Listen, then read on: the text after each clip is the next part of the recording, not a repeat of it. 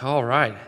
Thank you, youth, for worshiping. I heard you guys. I was in front of you. It's awesome. So thank you, guys.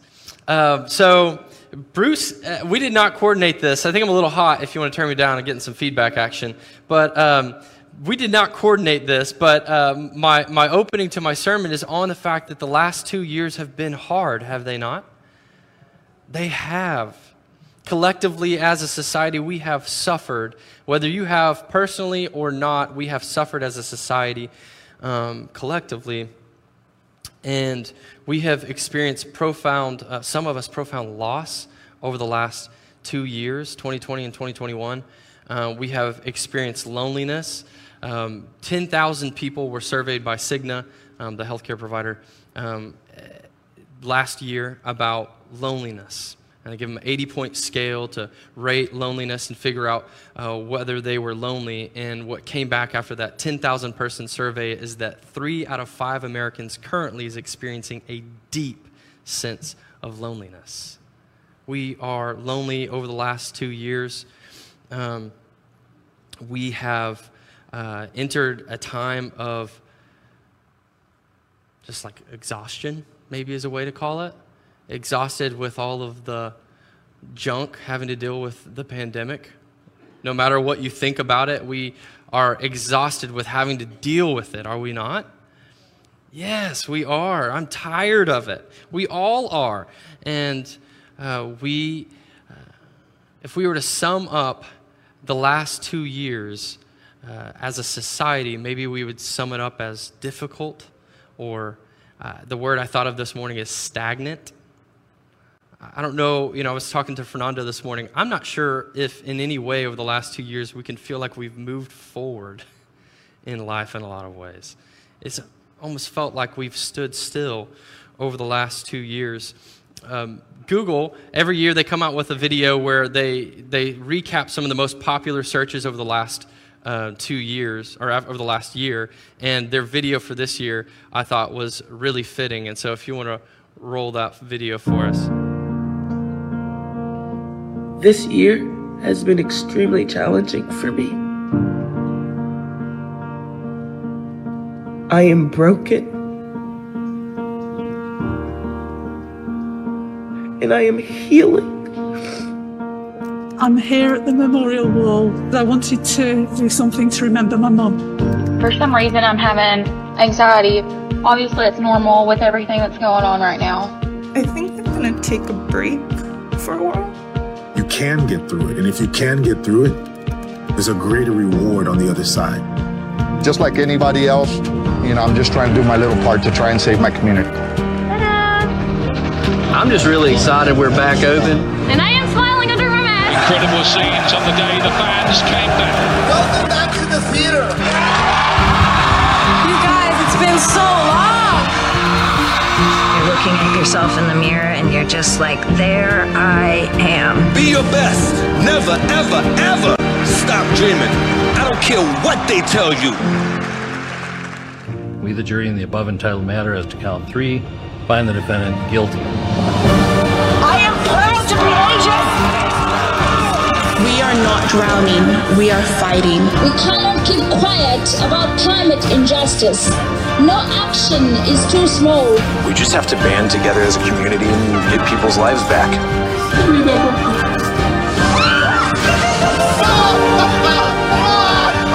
Even as we grieved, we grew, that even as we hurt, we hoped, that even as we tired, we tried, that we'll forever be tied together, victorious.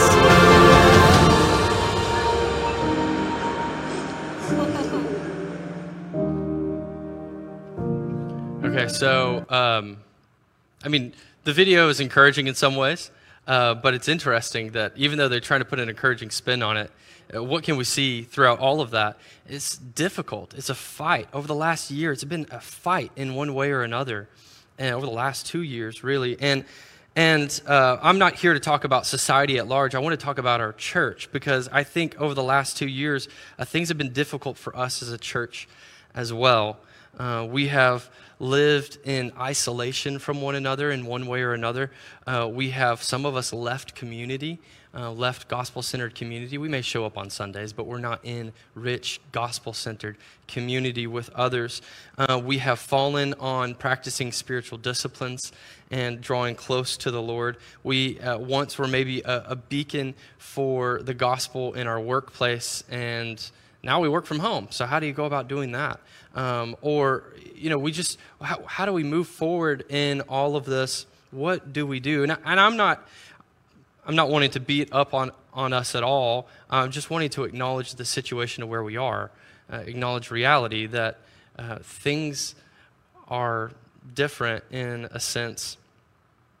And we have fallen from what I feel like God desires for his church over the last 2 years. And I know I'm not alone in that. I know we all kind of collectively see it. We all know there's something to a degree missing in the church. And so we as a staff recognize this, and we've been recognizing this over the last 2 years. And going into 2022, beginning in October, as a staff, we began asking the question of, what is God calling us into as a church in 2022? What's the different thing? If there is anything different, what are we supposed to step into and move forward with? And what would be the idea that might change things? What does God want us to do? And so when we were at the Right Now Media Conference, which we go to every year in November, so we were there this November, Cliff, Dan, and I really felt like the Lord spoke very clearly to us about something that he desires for this church moving forward in 2022 and beyond. And we began praying and asking the Lord about it and just thinking about it. And then we brought it to the deacons and talked to them about it. And we've decided that we are going to move forward with this idea. And you might see on the screens behind me, it is a really simple idea, and this is it. It is with.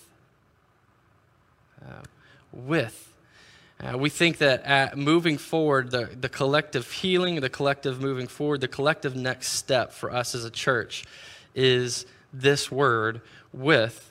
That we are to focus on being with God, with others, and live with a mission. And we think this so much that we have kind of sculpted a mission statement that we want to carry forward as a church together. And so this is going to be the statement that kind of shapes much of what we do. We're going to analyze much of what we do moving forward based on this. And as FBCH shares a passion to build relationships with God, community with others, and live with a mission to reach the world for Christ. It's very simple, but it's all centered on with God, with others, and with a mission.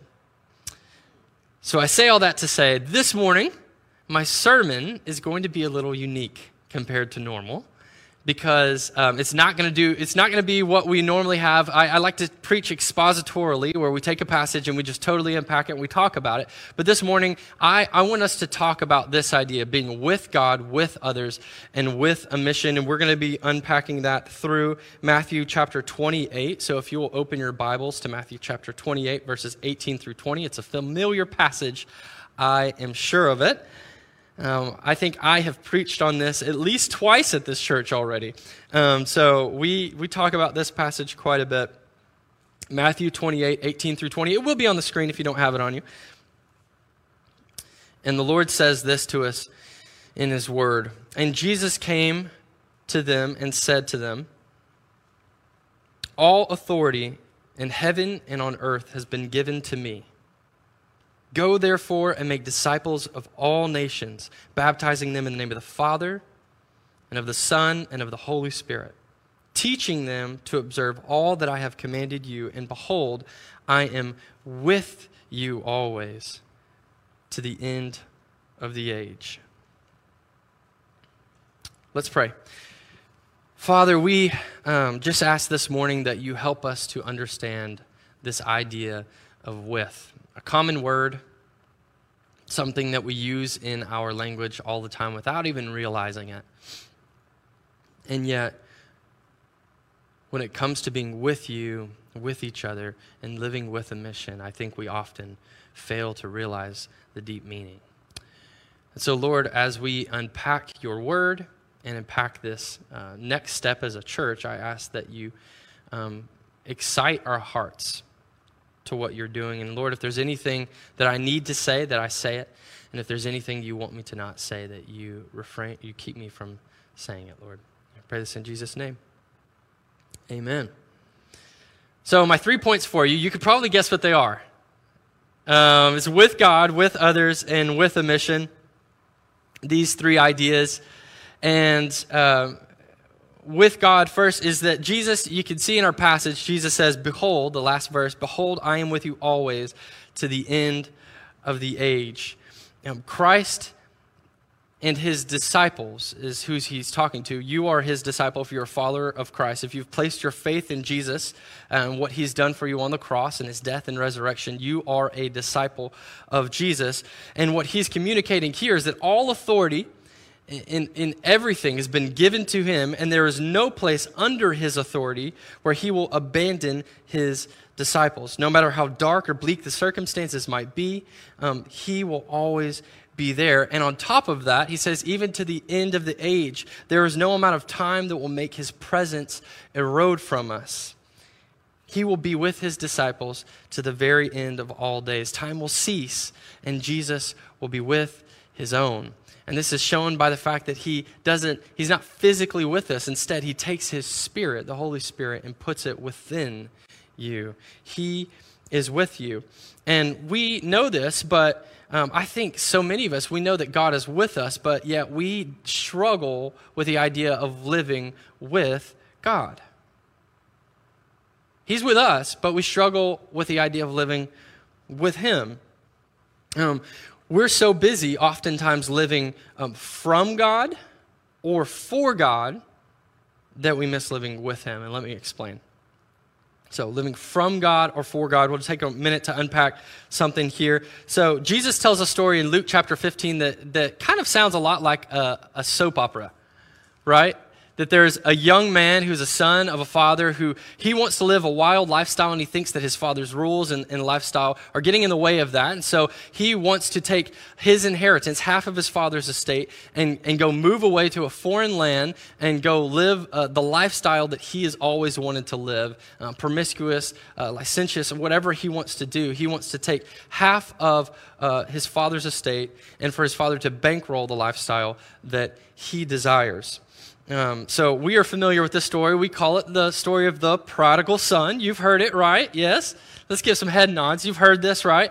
But the funny thing is, it's often called the story of the prodigal son, but that's really, truthfully, hopefully, your Bible doesn't entitle it as that. Throughout history, it's actually been referred to as the story of the two sons. And we've called it, in popular Christianity of the last few hundred years, we've called it the story of the prodigal son. But the story of the two sons, because it's really about two sons and their interaction with the father, and they represent two ways that Christians commonly interact with God. It's the relationship between us and God for so many people. The first son is the jerk who tells his father that he doesn't want his father, but he wants his inheritance, and so he represents life from God. The younger son's not interested in a relationship with his father, but is only interested in what his father can give him. In this case, it's wealth, right? And the lifestyle that he desires. And so many Christians relate to God in a similar way. They're not interested in God himself, but they're only interested in God for what he can give them. And so this is the place that a lot of Christians are in. And here's the thing.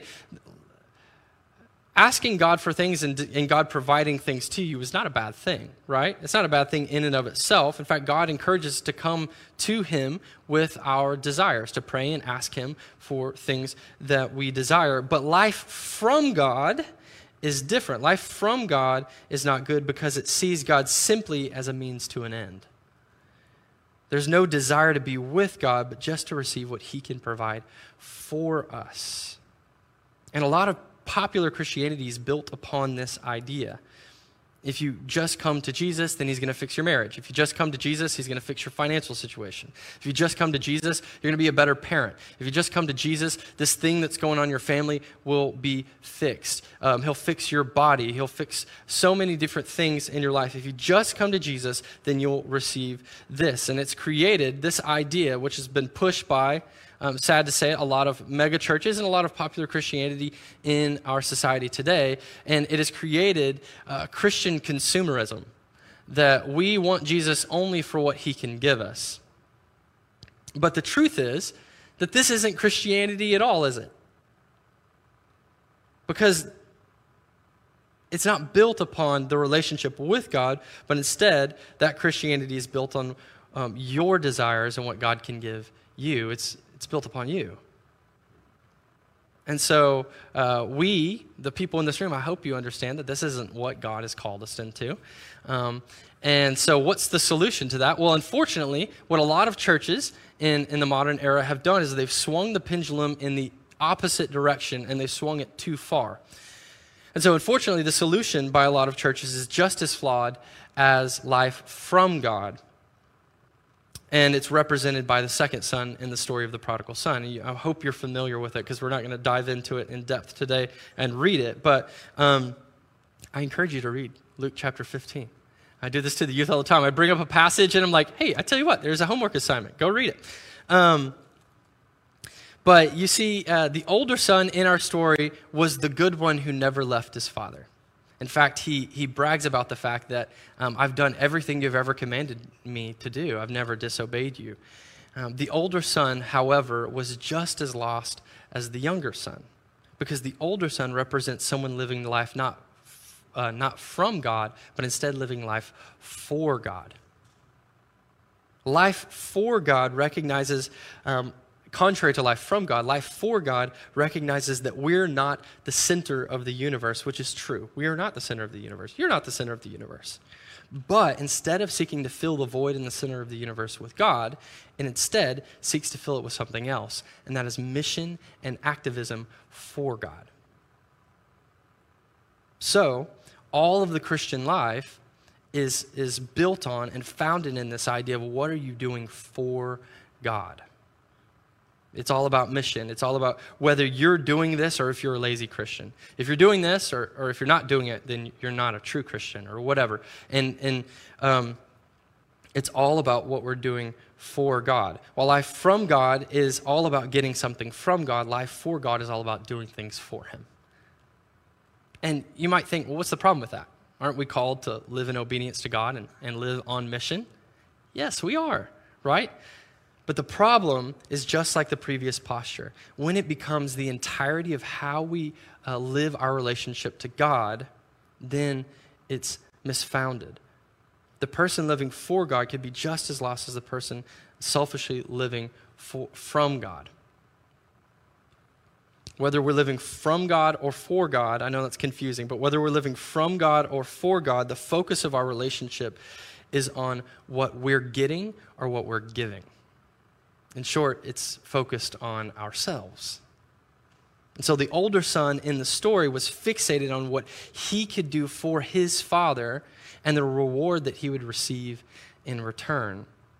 That's what it was all centered on.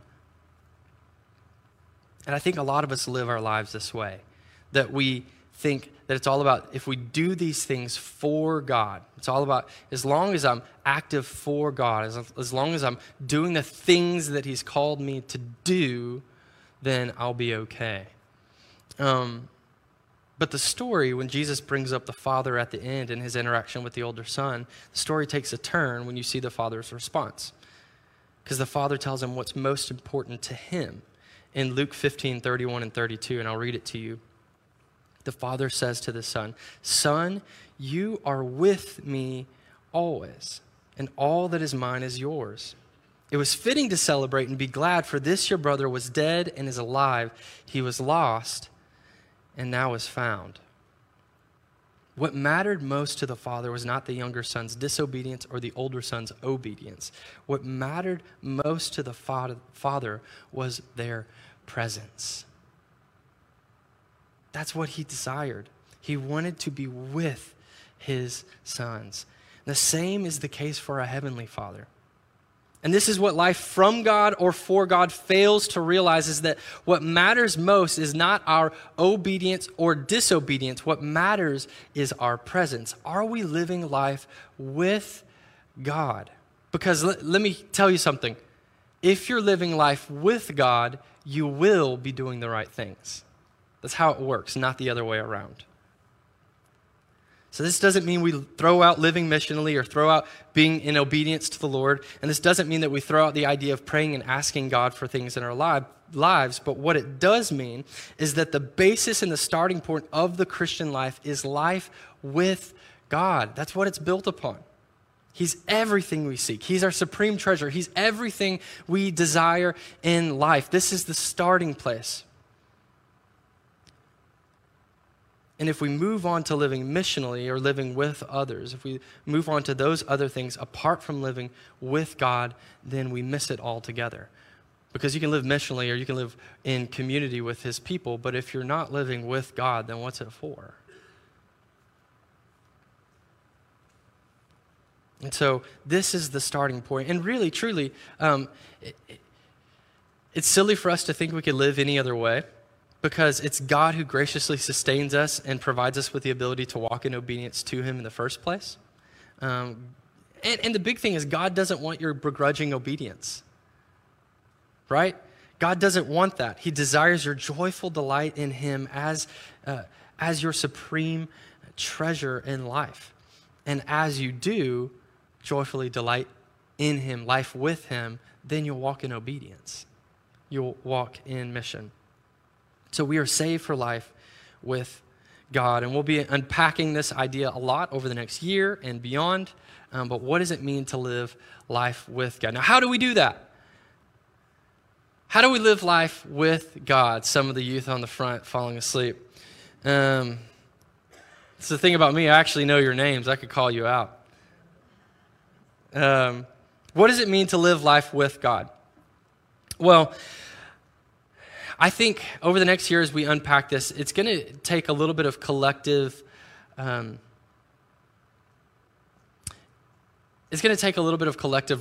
of the way we think about God, and reshaping our minds and living life for or from God, and figuring out how to live life with God. But one really, really good place to start, and I would encourage you in this if you're not already doing so, is through spiritual disciplines. This is where we start. Spiritual disciplines, practices, they're called means of grace. There's a lot of things that they're called, but these are things like reading your Bible, praying, meditating on scripture, fasting, practicing silence and solitude. One that we could probably all benefit from. I bet you don't practice silence and solitude as much as you need to, especially you guys down here. But yes, practicing silence and solitude, being involved in a small group. There's actually over 70 spiritual disciplines that are brought up in the Bible, all of which would help us grow in life with God. And I think they would be a very good thing to unpack over the next year. But here's the thing. When properly practiced, spiritual disciplines, when properly practiced, the agenda for them is to simply be with and know God more. Not to fix something or change something or do anything in particular. It's just to be with God. We don't read our Bible. This is I know I'm not alone in this. You do like a Bible and a year plan. I love those, right? But then it becomes this thing of like conquering the Bible. And so now I'm going to read the Bible in a year, by golly. I'm going to get through it. And so now it turns from reading the Bible to know God more to reading the Bible so that I can read the Bible and get through it. It's kind of a silly thing. So many spiritual disciplines can become something other than what they are, or the goal in them is to get something from God rather than just to be with him. And so we are going to spend the next year emphasizing and encouraging you to practice spiritual disciplines, and to do so to simply be with God. And one really interesting thing about it is that everyone benefits from different spiritual disciplines. There's common spiritual disciplines that we can all practice to grow in the Lord, but what being with God looks like for me may look a little bit different for you. And so it'll be cool kind of getting to unpack that as a family and seeing how God speaks to you and moves in your life. But I say all that to say this is a very important first aspect of this whole idea of with God, with others, and with the mission is first and foremost that we have to be with God before we step into the next things of with others. And then real quick, I'm going to unpack these last two for you. With others, in our passage, Jesus commands his followers to go and make disciples of all nations, teaching them all that I've commanded you. So this implies Christian community. How can you teach other Christians the ways of Christ if you're not in gospel-centered community with them, right? It's kind of hard to do. And also the idea that we could exist as Christians apart from the body of Christ is kind of silly. I mean, I know you guys are here, so you believe in being a part of the church, but there are many people who think that you can live in a relationship with Christ while being separate from his body, which is like when you put it that way, it doesn't really make sense. How can you be in relationship with someone and not be around them? And yet the way that we're commonly around God is when we're around his people, because we are the body of Christ. And so we are called to be in Christian community with each other. We're called to be in deep friendships with one another, where we are loved and cared for and known and counseled and prayed for and challenged by others. In fact, Hebrews 10, 24 and 25, which is one of my favorite passages of Scripture, says, "And let us consider how to stir one another up to love and good works, not neglecting to meet together, as is the habit of some, but encouraging one another, all the more as you see the day drawing near." You were created to live in loving, kind, self-giving community with other believers. The idea that you could live separate from, as a Christian, live separate from Christian community is the idea that as a human being you could live without oxygen. It's just not true. You have to live in Christian community in order to be connected to God and to grow in your relationship with him. And I think we collectively may understand that, and we're a part of the church, but yet at the same time, we seek to live in separation from really being known. That we're content with showing up and shaking hands and giving high fives, but we're not truly known. We're not truly cared for. And that's not what we're called into. What we're called into is something that's so much better. And I'm not going to unpack everything with this because I'm running out of time, but I just want to say we are called to be in community with one another, and we're going to emphasize this over the next year. We're going to be exploring this specifically through our groups ministries. So we have our Sunday school groups that meet on Sunday morning before the service, 9:45 in case you're wondering. And then we also have some men's and women's group that meet during the week. And so we're going to emphasize those, and we're also going to be relaunching our discipleship groups. Yay! So we're relaunching our discipleship groups. We started those in February of 2020, which, as you can guess, was a terrible time to start a new ministry in the church. Because February 2020, we got it through about maybe 2 meetings of all the D groups is what we call them, discipleship groups. We got through about 2 meetings of everyone, and then COVID hit, and pretty much all of them fizzled out, except for we have one that's still meeting today. They've powered through. Thank you to those guys. But we're going to emphasize our D groups with you, and the big thing is this. We're wanting to focus in the coming year and moving forward less on creating more Bible studies. That's not what the D groups are meant to be, and that's really truly, even our Sunday school classes, we study the Bible together, and it's important, and we care about studying Scripture here. But we're wanting to create less of more Bible studies for you to attend, and instead create more groups where you can be in rich, loving community. And that will involve studying the Bible together, but we hope that it's going to look just a little bit different, because our goal is for you to be in loving, caring, rich community with other believers, where when you think of people who legitimately love you and will do anything to see God move in your life and God's victory be declared in your life. When you think of anyone who would desire that for you, you think of people in your own church. That's what we want.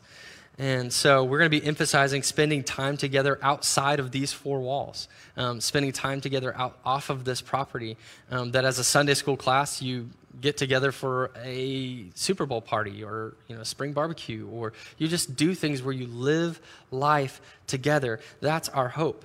And as far as the D groups go, in launching them, we're going to be launching them, like I said, next month in February, and they fizzled out last year, but D groups or 2 years ago, D groups are really simple. If you don't know about them, they're a group of 3 men or 3 women who meet together regularly to encourage one another in Christ. That's it. So they're a group of people who are committed to being friends with each other or growing in friendship with each other and intentionally investing in each other's spiritual formation. It's not another Bible study necessarily. It's not an accountability group necessarily. It's not anything in particular necessarily. What it is a group of people that are seeking to help you grow in your relationship with the Lord. That's it. And so each group is going to look a little bit differently because you're all in different places. And you have the ability to kind of groom and shape your group into what it needs to be. But more to come on that in the future. But we're going to be pushing those more and more, and I hope that you will consider being a part of a D group and joining a Sunday school class if you're not a part of one already. And then the last bit here is, and I say it's truly the last bit because we cannot live with a mission if we're not living with God and with his people. If you live on mission without living with God and with his people, then you're not living on God's mission. Because that's what it's founded in.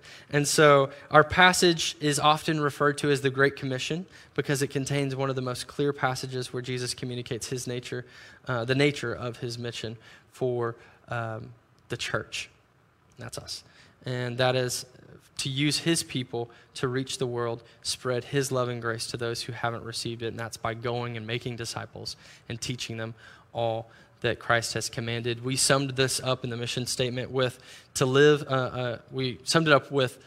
with a mission to reach the world for Christ. That's what we said, live with a mission to reach the world for Christ. And as a church, real quick, I just think we're really, really good about an aspect of living with a mission, and that is we are really, really good about giving to mission. And I just want to stop and thank you real quick. I think our church is amazing about giving to missional work around the world. As a church, we give over 20% of the money that's given to the church is given back out to organizations that either plant churches or send missionaries around the world, or we directly sponsor missionaries around the world. We sponsor a missionary in Toronto, Canada. We sponsor a missionary in Morelos, Mexico, and one in the Philippines. And then, like I said, we sponsor organizations, bigger organizations that send missionaries all over the world or plant churches in North America and all over the world. And we give incredibly to that, sacrificially to that. For instance, as a church, our goal during Lottie Moon for international missions offering, I believe was $4,000. Is that what our goal was? 6,000, and we gave over 8,000. So we give so much more and more abundantly than we even expect as pastors. I thank you for that so much because it just shows your heart and that you care about the mission of Christ being carried around the world. My only issue is that Jesus commands all of us to go and make disciples and to teach them, not just to pay other people to do it. We're all called to be missionaries and ministers. And when I say missionary, I don't mean that you need to sell everything you have and move to Zimbabwe. I don't mean that. What I mean by that is that and we're all called to be missionaries in the fact that you are called to live on mission where you already are. You're called to be someone who carries the gospel message where you already are. And my thing is, like, just think about how different our city and our world and your workplace and all of that would be if we were committed to being people who were that way. If we were committed to looking like Jesus in our workplace. A question I have is, if Jesus worked in your workplace, how differently might he interact with the people you work with? I have a quick video that I want to show you, and then we'll wrap things up. If you'll roll. What if Jesus cut your hair? Strange thought, right? But the Bible says we're to imitate Christ. So do people see Christ in you at your workplace? They do at Sam's. The barbershop here is my mission field. Being a barber, you get to cut people's hair every 3 weeks or so. So if we can build relationship with people, then they're going to see Jesus in us as he is revealed through whatever we're doing. And I could see Christ revealed in Sam even as he took a call from a client. Just today, a man called up, he wanted to make an appointment. We didn't actually have any room, but I immediately heard God say, take on this appointment because he needs prayer.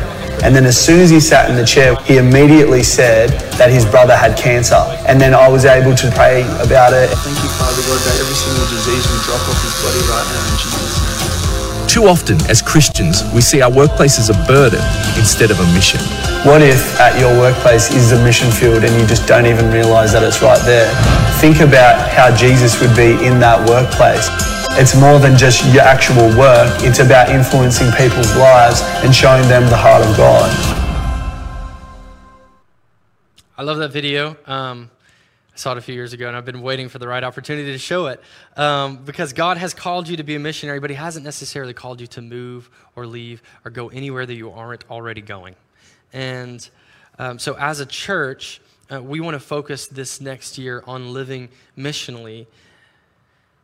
But living missionally means living your normal life and interacting with the normal people you interact with, but doing so with intentionality, doing so with the desire to see, for people to see Christ for who he really is, whether that be at the Little League ball fields, whether that be at your workplace, whether that be at the restaurants you frequent, wherever that might be, God's calling you to be a beacon of life and hope wherever you are. And I think if we are attempting to do that this year as we live with God and with others, then we'll see our church begin to reach our community in a new way. So let me conclude this. I know there was a lot there, but it's just an attempt to unpack some of what we're going to talk about a lot over the next year and beyond. But let me conclude by saying you should have, hopefully, received a blue piece of paper when you came in. And so we're going to conclude things a little differently than normal. If you have that with you, what I would love for you to do is just take it and fill the information out and check off the parts that you would want to be a part of. And so these are some of the things that we're going to be getting plan to get going in the next year. And so you might see stuff on there about D groups. You might see stuff on there about a theology class, different things like that. And so we are wanting to launch some different things in this year as a church to help us move forward and step into a new health as a church. Because like I said at the beginning, I feel like we've been a bit stagnant over the last 2 years. And so some of you are looking around and you're like, I didn't get one of those. And that is okay. There's some in the foyer area, and on your way out, if you will just grab one and fill it out and then drop it in our offering buckets on your way out. Can you do that for me? Some of you are asleep. That's okay. Please do so. And Trey's got some at the back. He'll hand them to you on your way out. But what I want us to do is to fill that out and drop it in the buckets on your way out. But what I want us to do right now is this is a perfect exercise. I love this. I want us to stop. We've gone a little bit past time.